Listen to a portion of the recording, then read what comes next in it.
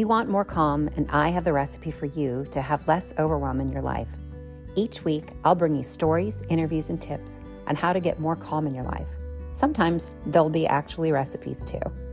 So join me each week, Teresa Diulis, an advanced certified life coach and certified culinary nutrition expert, to find your recipe for calm.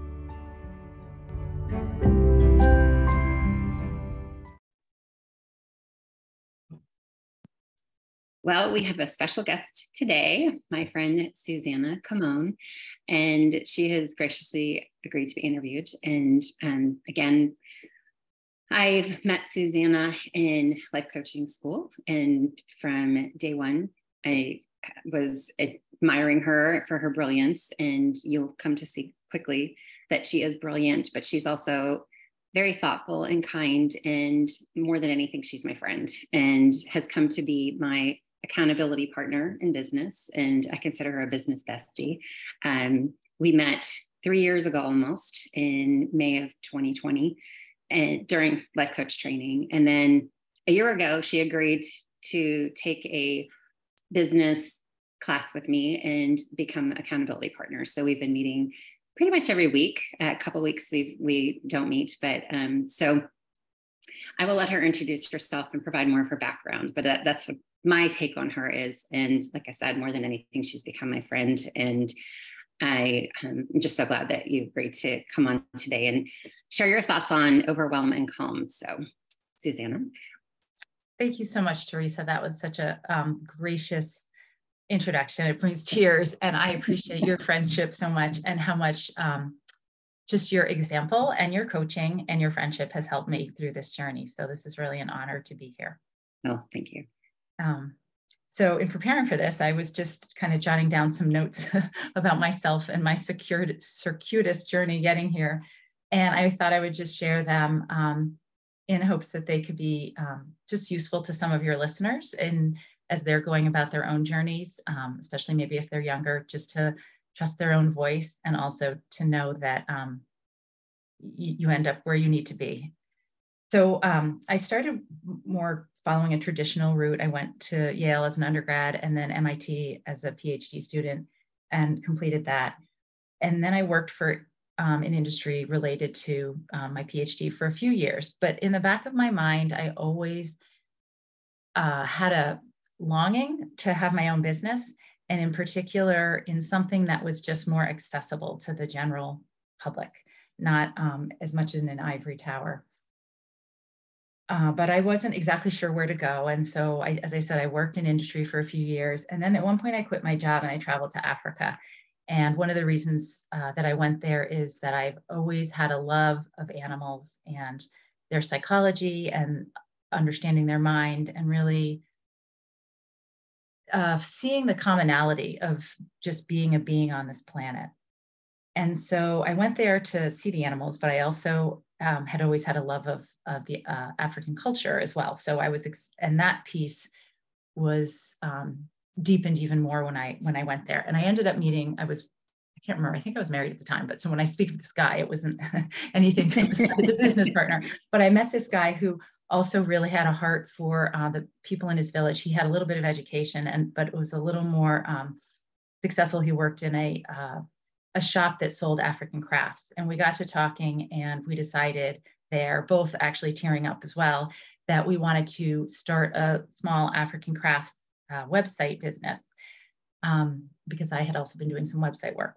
So when I got back, for me, it was really truly a charity, because I would send him money and he would meet with a lot of women, but men too, and buy their crafts that they made for whatever price they set. And then I would pay to ship them over, and I would find people to sell them to. And so that was one thing I did. And then, which was kind of starting my own little business, although at that point it was a charity. And then I also had a friend who had a really successful business selling her own painted cards and calendars. And she begged me to make a shopping cart for her. So I did. It was one of the first shopping carts back when they first were coming out, I guess in the late 90s. I date myself. Or maybe it was a little later. No, it was 2000. It was actually maybe 2000, 2001. But so I made a shopping cart for her, and then I got into doing websites. So I started dabbling in having my own businesses back then. But it wasn't until I had my first child and held him in my arms, I'm going to tear up on this one too, that I realized that I finally found something that I felt was important enough and spoke to me enough to do full time, and that was motherhood. So I did that for my son's now a freshman at UNH. And so I did that for whatever, 20 years, 19 years. But a few years ago, I had enough space. I had a second child as well, but I had enough space to kind of start looking at my own career again. So I got certified with you in 2020. And now I am both doing animal work, which is wildlife videography, and also life coaching. And I actually have you to thank for some of that as well, because I remember getting coached by you when we were finishing our program, and me wondering, how could I do both? I'm still a mom, I've got kids at home still. And I just remember, I don't remember the details, but I remember getting coached by you and making out a schedule and how I could do all of this and more. And then I kind of forgot. I mean, I went on and we finished our program, so we weren't in touch for a little bit. And then I remember when you reached out to me to be business partners, or accountability partners, I found that piece of paper that we had done together. So thank you for how much you've touched me. So now I'm, like I said, I'm doing animal videography, and I'm also life coaching. And in particular, I've coached people on different subjects, but I'm now, focusing on helping other people start their own creative business. That's awesome. Well, and I know, having been in touch with you and knowing your journey a little bit with life coaching, but even listening to your story, this is new information to me, that your entrepreneurial journey has been, so long. I mean, really, that it started from 20 years ago, before you had your first son. So that's really interesting to hear that it is something that you've been doing for a long time. And even if it's taken, like you said, a circuitous route, that you have had this experience for helping other businesses and stuff. And so it's kind of neat to see how it's come along, and you've added more skill sets to it with those the thought work that we've learned with life coaching to be able to bring to that too. So that's exciting to see how you can add extra layers to helping other people with their businesses too, and the creative aspect too. I mean, again, the fact that you were selling cards or helping someone sell cards, and even crafts and stuff like that, and now doing with your video work, and also still combining your love of animals, because I know that's something near and dear to your heart, especially with the coyotes that you go and all the animals that you track on Beyond the Safari. I know that aspect too, which I know you haven't mentioned, but you're very talented in that way too. So, well, and I was going to say, I know you had talked about some points you have about a 10 steps to overwhelm, or to reducing overwhelm. But I was going to say, when you've been working with clients, or is there something in particular, thoughts that you have or that you've seen overlap with people that you're working with? Well, it's interesting because it just the title of your podcast helped me to kind of just pull this together, to kind of pull together ideas that I worked on. So I came up with 10 ideas for, originally I said reducing, having more calm, but I would even say creating calm as you build your creative business. And so one of the things I think is neat is to think about actually creating calm as we do our business. Like sometimes we think about, staying away from stress, or, having more calm, but actually when we start doing something we love, even in a small step, we actually create calm in our lives. And taking, that kind of relief of seeing ourselves start to live into a certain purpose, or something that feels meaningful to us, that in itself creates calm. And then, of course, we can add layers on top of that and drive ourselves nuts. And then we have to kind of, return to calm. But I think even just starting does create calm. But I can just share with you some of these ideas, and I'm sure you'll have, we've talked about them. And so one of the first things was just when you're feeling stressed, come back to something you love about your work. So we've all chosen our work for some reasons that we've loved. Maybe it's been a passion, or maybe it's even just what the having the job gives us, the security financial means. So not to like beat ourselves up if we are in a position, which I can totally relate to over these many circuitous years of maybe we're saying, oh, this isn't my total passion yet. And that's okay. There's something that you do love about your work, because it's hard to hold both anxiety and stress and love at the same time. Yeah. So I know, like when I was giving a wildlife talk early on, and I get nervous, I was not, even though I, in my former days, gave a lot of talks, I kind of come away from that. And I would start to get nervous. And then I would just really sink into, wow, I get to share these animals with these people who, it was at an assisted living facility, with these people who can't get out in the wild. And it was just such an honor. And so every time I got nervous and was making it about myself and what I was going to say, just to like sink back into, I love these animals and I really love these people that I'm bringing this to. So that was one thing that I found useful, and shared with others as well. And I'm sure you can relate as well. Yeah, I was going to say that's a powerful thought. Like, I love this because, and that's that powerful thought of, I love doing this because, why? And that can help create that. So that's a great thought. So I love that.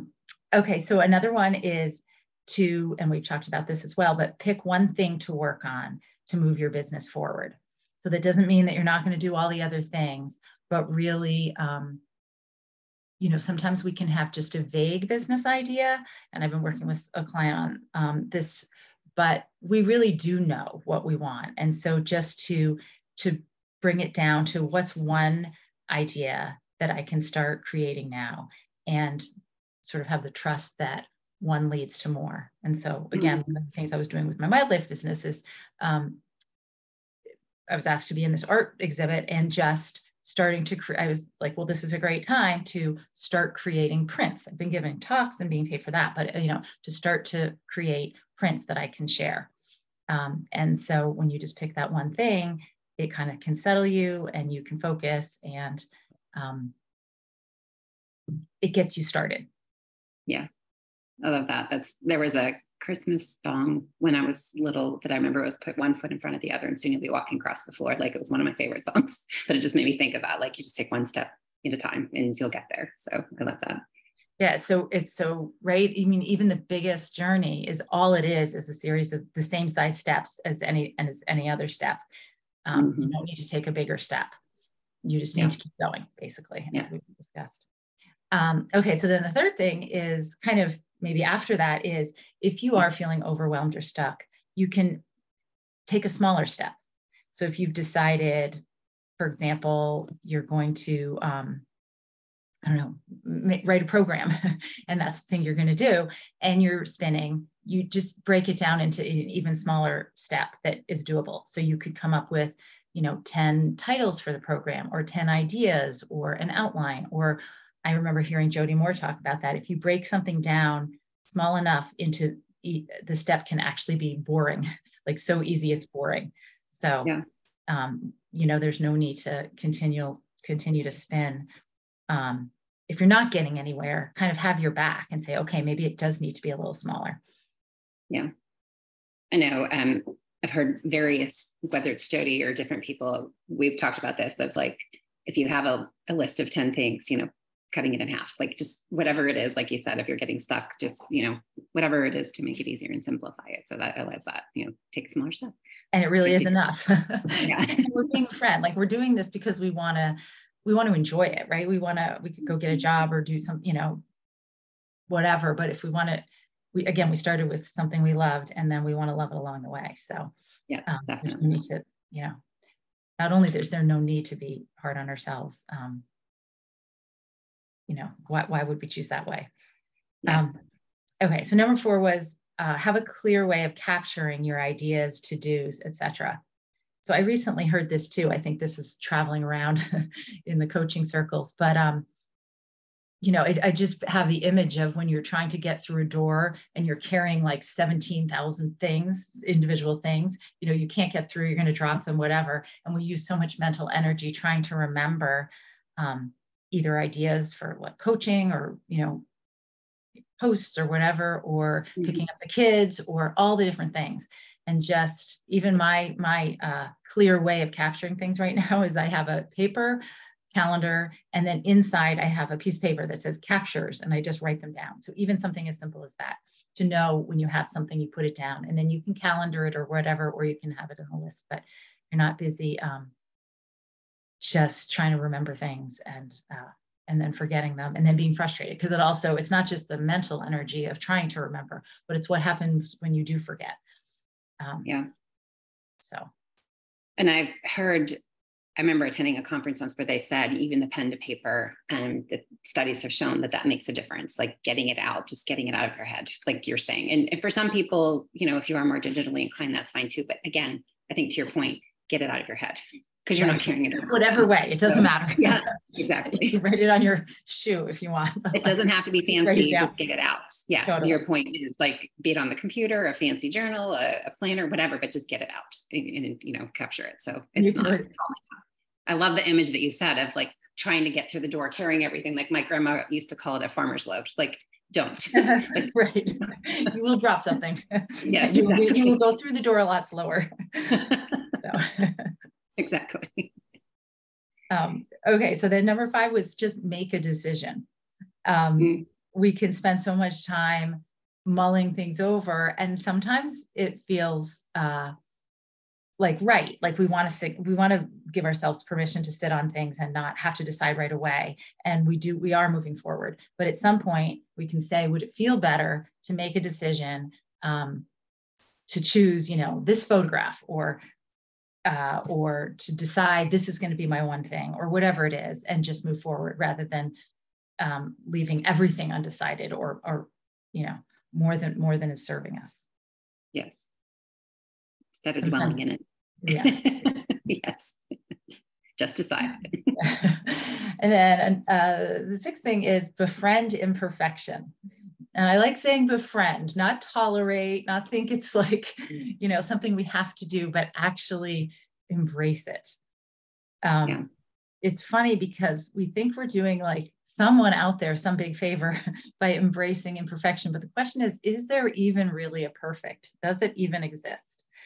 No, probably not. I mean, yes, if you're building a plane and not, probably not even there, but if you're putting out a workshop or whatever you're putting out,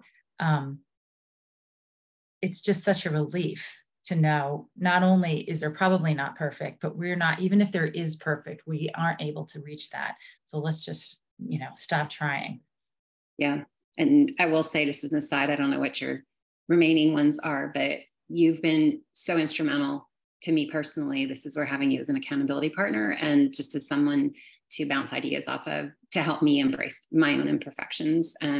So I know being a type A person, having, coming from the academic world, both of us are from that. I'm not going to speak for you, but I know for me, embracing imperfection has been very freeing. Even in doing this podcast and a lot of the work that, I've been working on and going over that and discussing that with you, but you've really been very helpful to me, helping embrace imperfection and being okay with that. So I just want to really stress this one, especially how having an accountability partner can help. And on that note, things that you have called imperfection, I'm like, what are you talking about? So that's yeah. Also part of it. Yeah. Okay, so number 7 is remembering that hearing no is part of the plan. This is one little business thing that I had left out, but at one point I decided I wanted to do a house flip. I wanted to buy a 2-family house and renovate it and convert it into condos. And I just knew, there's times where we are more shy about getting a no, but in this case, I was like psyched, although totally uncomfortable, to literally cold call 2-family owners and to ask them if they wanted to possibly sell whatever. I can't even remember what I was asking them, but I just knew, of course, most people are going to say no. And maybe it was easier then because I only needed one house and I was so nervous, but I was so up for getting better at it. And in that case, I knew that hearing no was part of the plan, but it's always part of the plan. And so to not feel like, when you get a no, it means something about you, about your business, about how viable your business is. I hope this is okay to share, but I think it is. Well, one of our relatives, I'll just say, is on TV. I won't go into, and he was telling me recently, he got 75 no's before he got a yes. And then he said, when I started, I was terrible. And so when I finally got a yes and he got this opportunity, he said he was terrible. And I just thought that was so cool and true. And, you know, now he's much more polished but it was just part of the journey. So anyway, not making it mean that what you're doing isn't totally valuable, totally what you want to do and all of that. Yeah. Well, I know in sales, my husband, having been in sales, I don't know what the statistics are these days, but I think of the adage of saying, like, for every 100 calls you might make, you might get 10 yeses, or maybe one. Like, I don't know, there's some statistic out there. I don't know what it is, but the reality is that you're going to get more rejections than you're going to get acceptances. And that is a fact. And to not make it, I think to your point, like, again, that's part of it. And to not make it personal is what you're saying, what I'm hearing you say, and be okay with that. Like, and expect it. I think that's more than anything, to expect it, and it's okay. It's totally. And I love hearing the numbers. Actually, I remember hearing, I can't remember if it was Jody Moore or someone saying, well, I was going to get, maybe it was 1 out of 10 or whatever. And I think when I was started doing consults for coaching, and I was like, oh, good, I'm supposed to get, like, you know, I loved getting the number of, like, it's not a lot of yeses. And then when I got more, like a yes after whatever it was, 3 or 4 or whatever, I was like, oh, wow. You know, and so then suddenly it was like great to get 3 no's and a yes, or whatever the numbers were. So I like hearing the numbers to just be, to really realize how true it is. Yeah. I think we were even encouraged, saying this makes me think, I had forgotten, we were encouraged to have a rejection folder when we were going through coach training. Yeah. Like, you know what I mean? Cause like, okay, great. I'm putting that in my no, cause I'm that much closer to my yeses. And cause again, we can process any emotion, you know, we can feel that rejection if it, you know, some days might hit us more than others, and that's okay. So anyways, but yeah, I love that reminder. I love that. And that's a great segue into number 8, which is make space for feeling vulnerable. And I really liked hearing that. I think I heard it from Jamie Berman, but she is as excited as you are to do this and put yourself out there. There's still going to be those feelings, even if you, regardless, yes or no, like it can feel new, uncomfortable, whatever. So I loved the idea of, you know, you can get your energy up, you can go out, you can do the thing, but then you might want to just really set aside a time even afterwards. Like, I think she was talking about doing that when she does a launch, that she then knows she's going to, like, take care of herself. She's going to, I don't know the details, but to really make that space for taking care of yourself and feeling vulnerable, and for planning for it ahead of time, rather than act like something's gone wrong and now you have to deal with this feeling. And this is even when things don't go wrong. This is even you just put yourself out there and you feel like shy or whatever, like, to really be kind to yourself. And it's almost like not rushing, like letting yourself do that and then really taking care of yourself afterwards. So I know several people I follow that have launched books recently, even talk about the emotional hangover they have, like the day after. Like, it's all that excitement, like you're talking about, even for very positive, very good things, but there's still that emotional hangover afterwards of, like, you know, all that excitement, all of the steps that they've taken. It's still that whole, it's not that it's good or bad, it's a very neutral thing, but it's still like planning for that and knowing they might need to just spend a day in bed, or, you know, taking a bath, or whatever it is for self-care that you need to do. And, but like you said, planning for it is the key thing, and not being surprised by it. I think when people don't realize, oh, you might be feeling this way, you know, knowing that it's okay. Right. Because if you're not planning for it, then it's like, what do you end up making it mean? Right. Yeah. Like, oh, it's something going wrong or whatever. And no, it feels nice to know that is the 50-50, right? Yeah. Even the good has the 50 of maybe feeling whatever it is. Exactly. So, and then number 9 is remember that consistency, even if small and intermittent, will bring results. Again, it's like not just taking the one step, but just keep taking the steps. And I think I like Jody Moore. I heard her talking about this as well. She said, and even plan for the little quits. Like, and a little quit is like an unplanned time where you didn't do the thing you wanted to do. So, you know, even if it's 80% of the time or whatever it is, just like keep going and don't make the times. Know that if you keep going, you'll get there. And if you keep, even when you kind of, I won't say fall off the wagon, but even when you don't go on with your plan, that's going to happen too. And you just get back on and you keep going. Yeah. I love that. And I was hearing somebody recently talk about it's only people who quit that don't succeed. I mean, and as simple as that sounds, it is, I think, kind of goes along with what you're saying. Cause I mean, there's the days that are hard, or even like you said, like, I mean, all of us can relate to in the past few years with the pandemic, even of a lot of plans changing, and needing to forcibly be changed. And I mean, pandemic aside, illness hits people, accidents hit people, and we might have to stop for a period of time, whatever it is that our goals that we're working on or whatever, but it doesn't mean that they have to stop forever. So when you get back to it, you're still working on that. It's just, your timeline might be changed. But unless you quit completely, you'll still be working towards whatever it is you're working on. And you're still showing up. You didn't quit. And I think that's the important thing. And in a way, it sounds like, I don't know, not obvious, but the fact that our brains will say, oh, maybe this isn't going to work or whatever. But no, like you said, if you keep going, you will get there. Yeah. So kind of clearing that up. Yeah. And then number 10 is just to decide to make it more fun. So if you are feeling bogged down, if you are feeling like, just how can I make this more fun in this instant? And part of it might be, making it a little more imperfect, but even just deciding, I'm just gonna, this is just a silly example. I'm gonna dance around the room right now, and then I'm gonna come back, or I'm gonna just lower the standards, or whatever it is, whatever making more fun could be for you in the moment. Because again, we're doing this because we love it, and to not lose sight of that. So it kind of brings it full circle too. Yeah. In an earlier episode, I talked about asking powerful questions. And I love that as a powerful question. How can I make this more fun? Because our brains go to work for us in answering that question. And, it's amazing how it can come up with, what can we do to make this more fun? And not that, again, I think sometimes as adults, and especially maybe coming from an academic world or even in a corporate world, a corporate setting, we might be thinking, oh, fun, that's childish. A lot of people might have that reaction.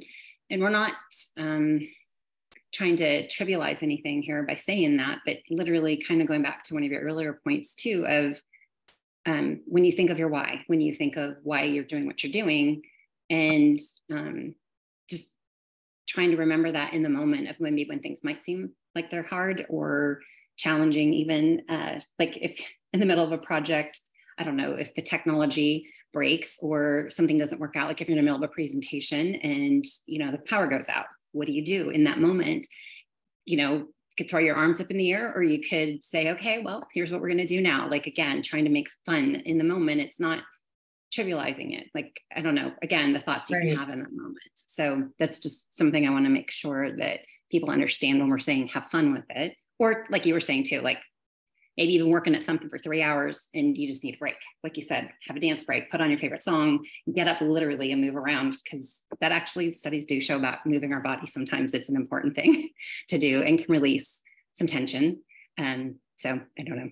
Yeah. And what if more fun actually is more effective too, right? We like when we're talking about like we're used to working hard or whatever, like maybe harder isn't always faster too. Not that it is a race, but maybe more fun is like the best path, like the most efficient path or the best path or whatever. Like it doesn't mean you're doing less. Right. It might be like the perfect way. Yeah. Yeah. If we can get there. Imperfectly perfect way or whatever. Exactly. Yeah. Exactly. Well, and I think that's, when I talked about your number 7 point of remembering, number 6, to befriend the imperfection, that to me was such a freeing point, feeling like I always had to either do everything 100% or I couldn't do it at all. And that kept me very stuck a lot of the time. And again, coming from a very traditional background, trying to strive to get all A's, or again, if I had a task list that I had to finish everything, and if I only finished, say, 8 out of 10 things, then forget the 8 things that I did finish. I didn't get all 10 done. and having that kind of a mentality, especially when we're talking about feeling overwhelmed, that's not a very good feeling. But again, why would I negate those 8 things that I did do? That's just such an important thing, I think. And I love these 10 points that you've brought up. And again, even in the fact of these 10 things that you're offering, even if one of these things resonates with a listener, totally, that's a great thing. You're offering these things that are all wonderful, and maybe some of them, maybe all of them are relatable, but again, these are just ideas that anybody can implement in their lives, and maybe try one on for size this week, maybe try another one. We will have these, typed up in the show notes we'll have a PDF available. How about that? I was going to say, I will have it on my website too, but yeah, if you want to put it in the show notes. But that's such a good point. That's such a good point that in fact, I changed it from I can't remember 10 ways or whatever to 10 ideas, just like you said. It's like each listener is the expert of them and what they need in that moment. And these are just ideas that may or may not resonate. And kind of like when you were coaching me in the beginning when we first finished our life coaching over, I think the thing was you're only supposed to do one thing. And I had 2 things that I loved. And it was like, well, you can do 2 things. So yes. Yeah, your listeners are the expert. We're all the experts in our own self. And these are just ideas that may help in one moment and not another. And just, Yes. Well, and that's, it's funny because that's how I came up with the name for my podcast as far as blending things. Because with my nutrition background and even the culinary aspect of it, and being able to blend that and, offering recipes at the end, which segues me well to my final question for you. Is there a recipe that you have a go-to for your family that you like to make, or something that makes your life easy? Oh my gosh, that's such a good question. Let me think about it for a second. Well, Lisa,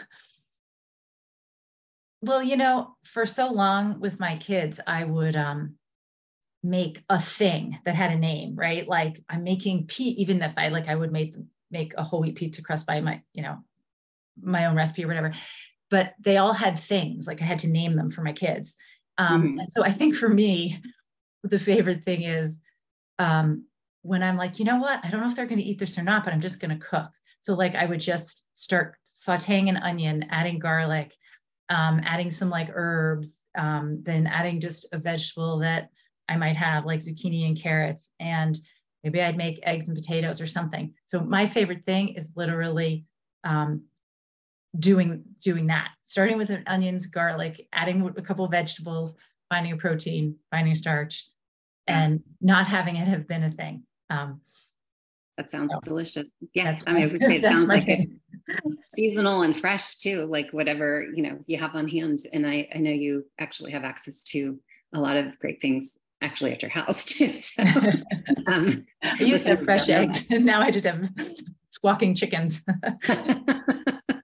Well, take what you can get, but Exactly. But I know food is an important thing to you too. So, well, you don't mind letting our listeners know where they can find you on the internet and what the best way to get in touch with you is? Yeah. So my cumbersome name is Susanna Kamon Coaching. You can find me on Instagram. So it's SUSANNA KAM as in Mary, ON as in Nancy, coaching. So I'm Instagram, that's my handle or whatever. And then I'm in the middle of getting my website upgraded from simple to still simple. So hopefully that'll be up in a couple days and you could go to that as well, SusannaCamonCoaching.com. And it sounds like you'll just write up the 10 things, but I had created sort of a document with a little more speaking out to some of those points. So at some point that'll be up on my website as well. Okay, great. For show notes. But thank you so much, Teresa. This was awesome.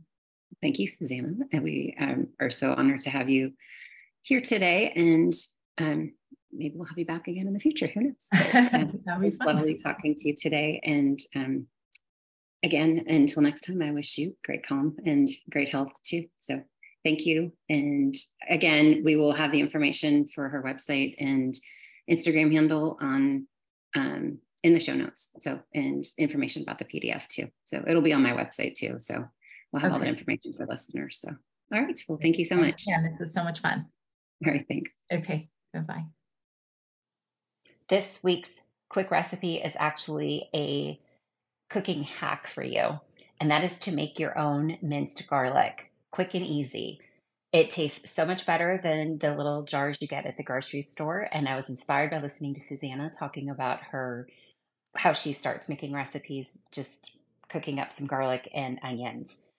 All you need to do is get a head of garlic. A lot of times we buy the heads and only use 1 or 2 cloves, and the rest tends to dry out.